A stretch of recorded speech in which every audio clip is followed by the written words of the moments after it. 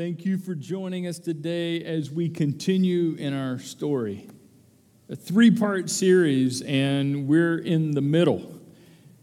As we continue to tell the story and talk about the story that Jesus told, the most famous story that Jesus ever told, probably. Story about a son who made some really dumb choices and his ticked-off older brother. And over all of it, in all of it, through all of it, you've got a father whose heart of love is so powerfully displayed. In fact, the heart of the father is the point of the whole story, as we saw last week.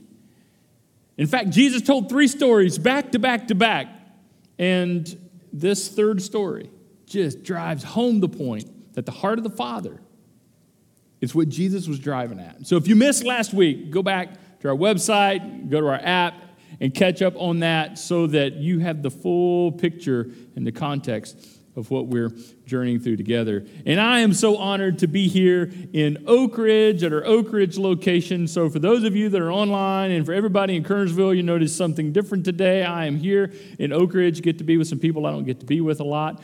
Oh, and by the way, Kernersville, people in Kville, if you have some time or you can work it into your weekend schedule, you totally ought to come check out our Oak Ridge location sometime. If you haven't experienced the summit from this location, especially since we opened the new facility here, you totally ought to do that because being one church, you will find the environment here so familiar and you'll get to meet some awesome people. So great to be with you guys. So yeah, we're in week 2 of the good and the bad and the ugly. And last week we started with the good, the Father, and talked about the heart of the Father. And today we will talk about the bad. This young son who made some really stupid decisions. But again, the heart of the Father is so clearly displayed in his response, and hopefully in all of this, you'll be able to find yourself. Identify with some character in the story, and may we all leave having learned and being challenged. So let's dive right in to more details of the story, thinking about that younger son who, he was bad, didn't make some great decisions. Here we go. The younger son told his father, I want my share of your estate now before you die. So his father agreed to divide his wealth between his sons.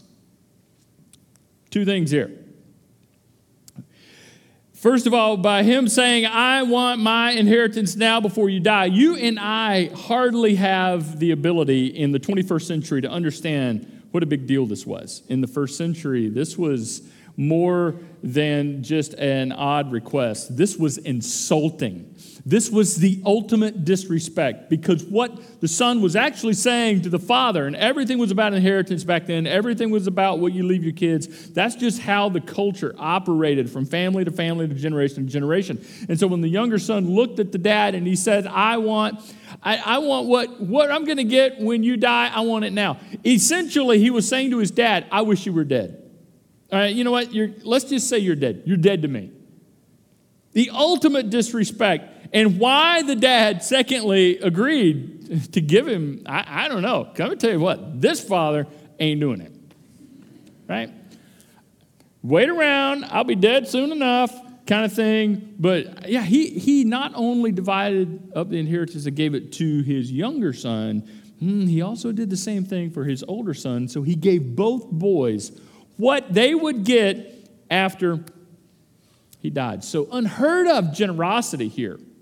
Again, Jesus' audience is the Pharisees.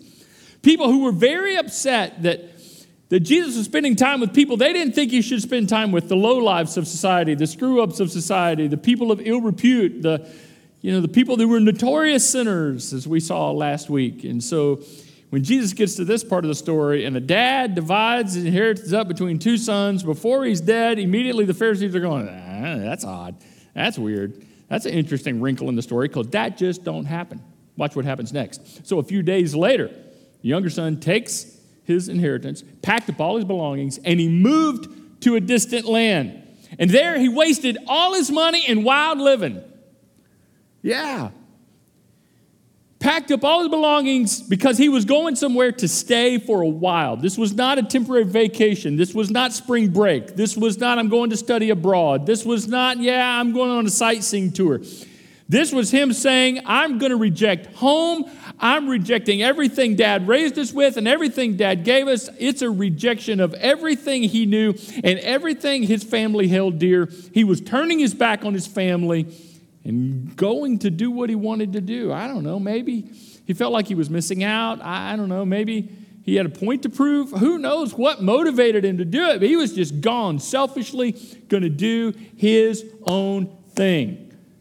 So he went way far away and wasted it all in wild living. Now you and I, again, in our culture, just fill in the blanks in what wild is. But don't think, what did he do? How wild could wild be in the first century? What did he eat a barbecue sandwich or something? Because it's Jewish, and that would be pork. That's how I entertain myself. Yeah, we'll get back to that. No, fill in the blanks with you. I mean, he did some bad stuff. Thus, he's the bad in the story. Wasted it all in wild living until a famine hit. He had nothing to show for it. In fact, this story is often called the story of and here's an interesting word, prodigal son. A word you and I don't use in our culture much. Prodigal son, the word prodigal means wastefully extravagant. I mean, it wasn't just extravagant. It was extravagant to excess. Negligent. Extravagant waste. Wastefully extravagant. Blew it all. A famine hits, he has nothing. He can't even take care of himself. He begins to starve. He goes to work for a farmer feeding pigs. And again, being a Jewish boy, it doesn't get much worse than this. I mean, this is like rated R kind of stories that the Pharisees are listening to Jesus tell. They're like, I don't get this. This doesn't make sense. I mean, this is awful. And he's feeding. You're not even supposed to touch pigs. And he's feeding them. And oh, gosh. Yeah, he lost everything. His money, his health, his honor. He lost his self-respect. He lost his reputation. And he ended up empty. He ended up humiliated and defeated. I wonder, side note here, if you've done something in your life that's left you feeling the same, empty, humiliated, defeated. Maybe because of what you did or said and other people know it. Maybe it's something you've done and nobody knows it yet. But when you look in the mirror, you feel empty, humiliated, defeated. Or maybe there's somebody in your life. This is important. We'll come back to this. Somebody in your life who you know, because of what they've done, feels empty, humiliated, and defeated. This son had lost everything. But watch, when he finally came to his senses, he said to himself, at home, even the hired servants have food enough to spare. They got 3 square meals a day, And here I am, a son, had everything, lost it all, and I'm dying of hunger.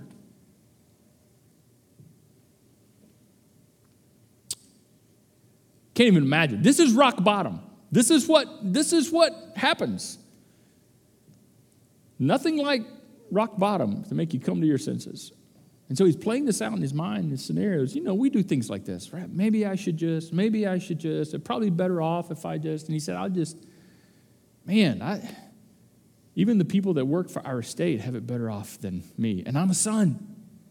He said, so I'll go home to Father. I'll go home to Dad. And I will say, Father, I've sinned against both heaven and you. He's coming up with a plan. Maybe this will work. Maybe I could do this. And I'm no longer worthy of being called your son.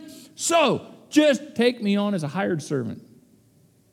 So that's what he did. He returned home to his father. I mean, this is low. This is really low. He said, I don't have any right to expect Dad to reinstate me to anything. So I'll just ask Dad to hire me on and work for the estate. At least I'll have food. So he's rehearsing this in his head, rehearsing this in his brain, and maybe he's saying it out loud. I'm not sure, but you can see the heart of repentance here a little bit here. Yeah, some remorse. This kind of thinking through, I've done it now. I realize what I've done, and I have nothing to show for what my dad gave me. I've wasted it all. I have hit the rock bottom. It reminds me, on a more personal note, this whole story, and especially this part, reminds me of something that happened in our own family. So I'm just going to pause right there to let you think the worst. What happened? Oh, this is going to be good. No, it's a story about my youngest daughter, Maggie, when she was 5. So how bad could it be, right? She was 5, just barely 5, and we had gotten a brand new puppy, little Yorkie poo. So the puppy was about that long, like big as a minute. And Maggie, full of life. Oh, man, she's just a party on legs, lots of energy all over the place, bouncing blonde curls, and it's just so fun. Just remember those days. And we told Maggie, now listen, don't pick up lady and hold the puppy without mom and daddy in the room, okay? We'll let you hold her in your lap and stuff, because we knew it was light, She's going to pick him up and carry him around and drop and break the dog. She's going to break the puppy, because he's just this long kind of thing, right? So Maggie, you clear, got it. Maggie's downstairs playing with lady. A couple days later, me and Donna are upstairs, and all of a sudden we heard, I've been practicing that all week. Yeah. And so we fly downstairs and we walk into the room and Maggie's just standing there. And I said, Maggie, did you pick up lady and drop her? She said, no. And then almost immediately, because the kid could not lie, she always out in herself. She said, yes. Yes, I did. And she ran upstairs into her bedroom and shut the door. Now, the dog's fine, by the way. The dog was fine. The dog's passed a long time ago, but the dog was fine. He's limping around kind of thing. But Donna picks the dog up, and so me and Donna walk upstairs. And as we're walking down the hallway, evidently Maggie heard us coming down the hallway. And through her shut bedroom door, we heard something I never thought I'd ever hear one of my children say, much less a 5-year-old. She says, don't come in here. I don't deserve to be in this family anymore. Because we had girls, it's drama. Everything's, everything, right? It's just. And so Donna starts cracking up, and she looked at me and she said, you got this one. And so she went and tended to the dog, and so here we go. Yeah. So this is what that made me think of. Much more serious, right? Much more serious. I don't deserve to be a son. So he decided to go home. The young son decided to go home with a plan and a rehearsed speech. And this next part is what we talked about last week. These next few verses are what we saw last week. So we're going to go through this kind of quickly, and we see how the father responded to this son who had done some really, really bad things, but now was deciding to come home. And while he, the young son, was still a long way off, his father saw him coming, and filled with love and compassion, he ran to his son, embraced him, and kissed him. And like we pointed out last week, what this implies is that dad was looking. He was searching, he was longing, he was hoping. Maybe today's today. Maybe this morning's the morning. Maybe this afternoon. Maybe this evening before the sun goes down, I'll see him cresting over the horizon, coming down the dirt road. And there he was. And dad ran to him, filled with love, compassion. It's like the dad was distracted by the absence of his son. And everything was tainted and filtered through that. So this emotional greeting was something perhaps the dad had been envisioning and hoping for and longing for a very, very long time. So the dad runs down the road and embraces his son. And so immediately the son launches right into the rehearsed speech that he had worked on. He said, Father, I've sinned against both heaven and you, and I'm no longer worthy of being called your son. And probably right about the point as he got ready to get to the just hire me on as a servant in your estate kind of thing. Watch what dad does. His father said to the servants, quick. It's almost like dad just interrupted him, like, that's great, but you're back, quick.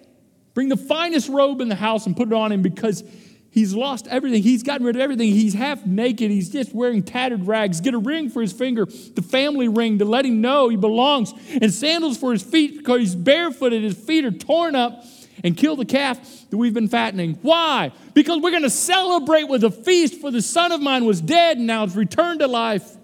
He was lost, but now he's found. So the party began.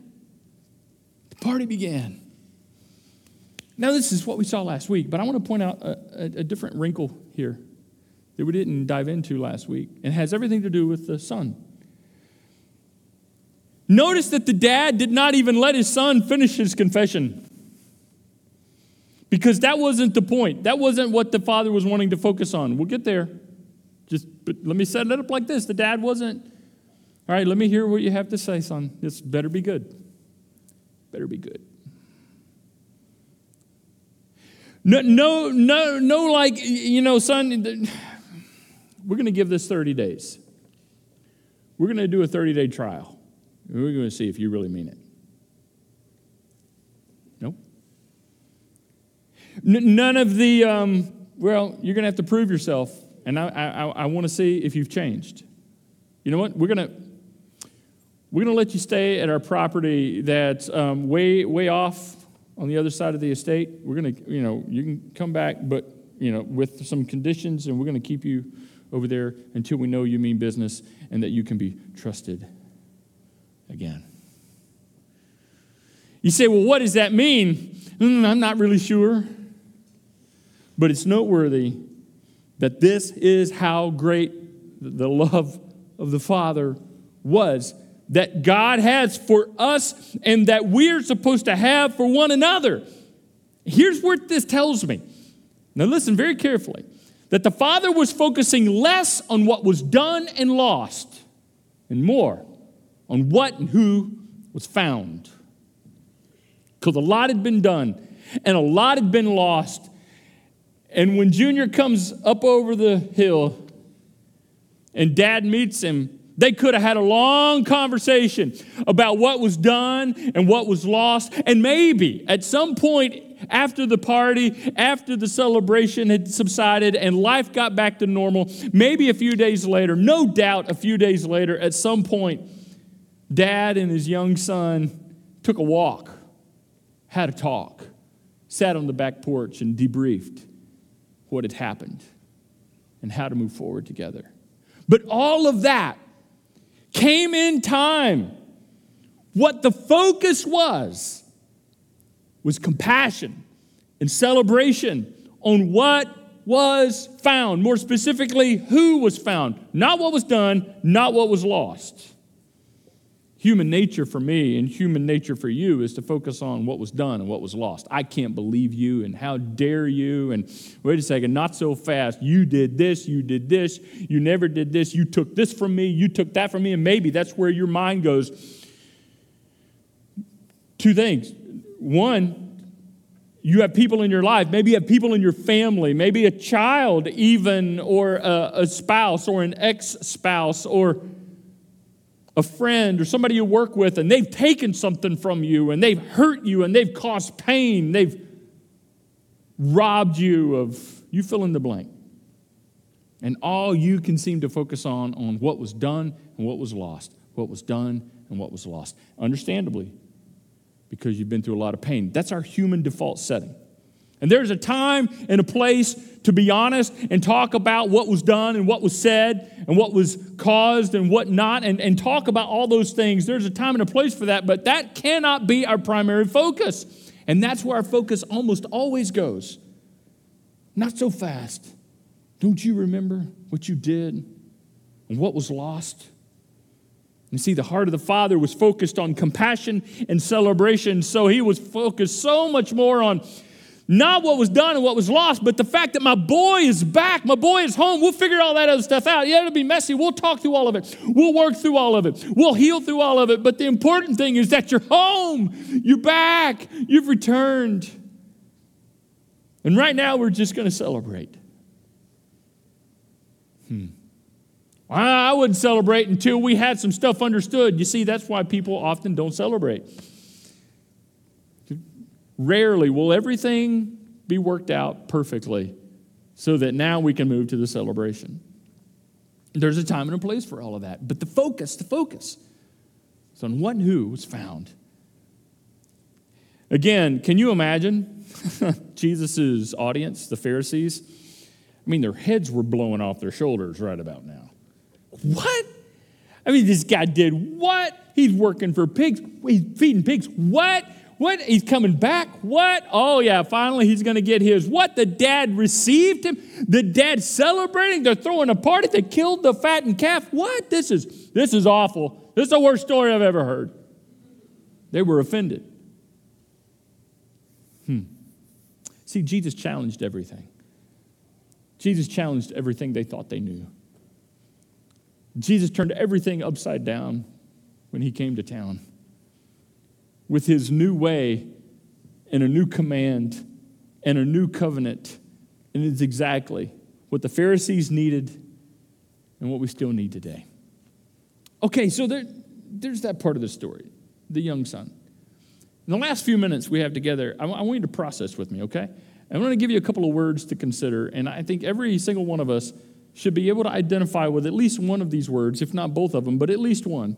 And so I'll break it down for you. And again, according to what we've been talking about this whole time, we hope that you find yourself in this story something you can attach your own personal experiences to. Let's say you identify with the younger brother at this point. Let's say you, when you look in the mirror, you know you've messed up, you screwed up.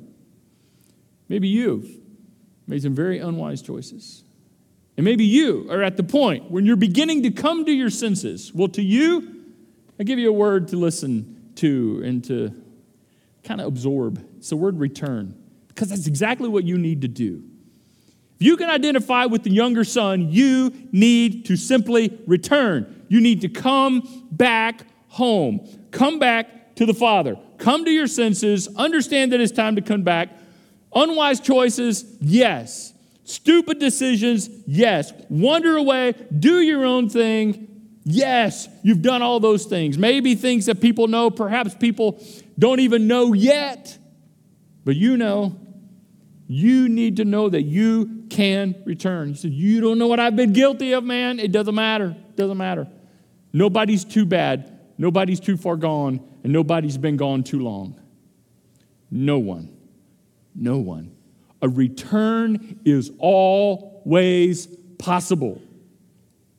A return is always possible for you, no matter what you're guilty of. Now, the son, he had no idea what was getting ready to happen when he came home. That's why he had this plan, but at least he thought. At least he thought enough of Dad to understand that he can come back. That he didn't know what it was going to be like, and he had no idea the reception he was going to receive. And that's why he had a plan. I'll just hire me on. I'll work for the estate. I'll work for you. You could just pay me with 3 meals a day kind of thing. And I've sinned away. I've sinned away sonship. I've sinned away all my rights. I've given all that up. So at least he had in his mind that he can come back. He can come home, so that's why he came home.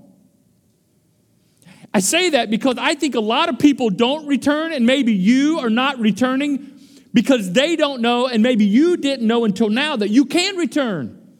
Maybe they don't know.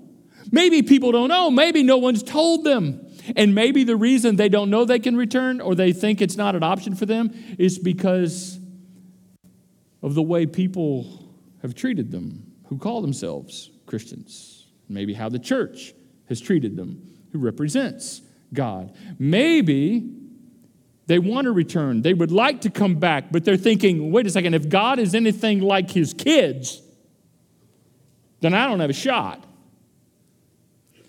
I can't come back to God because I can't connect with them. They won't even talk to me. They won't have a relationship with me. We can't even connect as human beings. So if God is anything like that, I'm toast. I'm going to burn.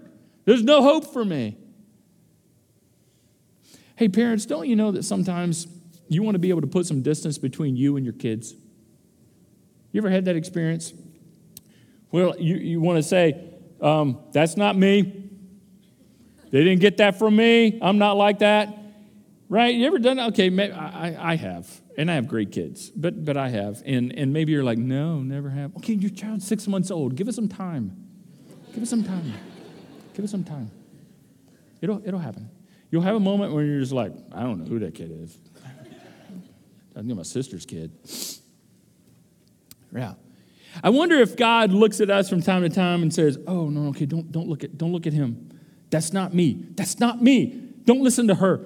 The way she's talking to you right now is not the way I want to talk to you. It's not my voice. Their voice is not my voice. Don't assume. Don't assume that I'm like that. I wonder if God has to do that with us.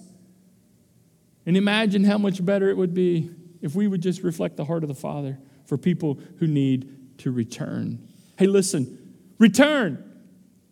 Anybody can return. You're welcome back, regardless of maybe how the church has represented God or maybe how some other Christian has represented the Father. The heart of the Father is a heart of compassion and celebration. You can return. Will there be consequences? Yeah, absolutely. That's just natural. There's always consequences to our choices. He lost his inheritance. There's no indication that he got it back. No indication that everything that he wasted was given back to him, but that wasn't the focal point. The focal point was not on what was lost and what was done, but who and what was found. So if you can identify at all with this younger son, return. Maybe you can't. Maybe you're like, no, that's not me. That's not me. Maybe one day it will be, and at one time maybe, but no, I'm not, I haven't made a bunch of unwise decisions. I mean, I'm not perfect, but that's just not me in the story. Okay, fine. And I think for a lot of you, that really won't be your point of identification. So I have a word for you. Because this word is how we respond with the heart of the Father to everyone who's returning, and that is the word receive. If you're like the younger son right now, you need to return. If you're not, you just need to stand beside the Father and join him in receiving all of those who need to return. This is very important. This is why Jesus was telling this story. He was helping the Pharisees understand what God was like and saying, listen, if you're going to hang out with me, if you're going to follow God, then you're going to need to have a heart like this where we receive those who are returning. Regardless of what they've done, we have the heart of the Father and we receive out of love and grace. In discussions about this series and about this message specifically with some of the staff, and we talk a lot about this kind of stuff, and I bring other people into this process as much as I can, because there's no way, with as much as I teach and talk, that I can come up with everything on my own. I don't try to. So we're having this conversation with one of our staff members, Christy Bickford, our director of creative arts. She had a great observation. And it was so great, I was like, I am not going to take credit for this. This is brilliant. This is great. She said, at the end, what strikes me as fascinating is that the story of this prodigal son, this wastefully extravagant behavior of his, was really not the focus. At the end of the story, what you find is that the focal point is the wastefully extravagant love of the Father. Isn't that great? That God's love is wastefully extravagant in a positive way, especially when you're on the receiving end of it. And all of us have been recipients of God, wastefully extravagant love. Remember, I told you last week, don't try to rationalize the love of God. Don't try, because it won't fit into an outline. It will not fit into logical A plus B equals C kind of stuff. You're constantly going to be scratching your head and saying, God forgave them. God forgave them. God received them. God received. Wait, God will forgive me. Do you know what I've done? Do you know? Yes, yes, and yes. The wastefully extravagant love of God. So I think so many times you and I just need to understand that we can't even handle the truth of God's grace. It is so great. We can't handle the truth of God's love and grace to us and to other people. So just join God in receiving people. Hey, let me ask you this. Who do you need to receive? Who is returning that you need to receive? Or who needs to return that you need to receive in your life? And who would return if they knew you, much less God, would receive them? And maybe they're not returning because they don't know. Or perhaps you've misrepresented God. And they're just assuming, well, they're a Christian.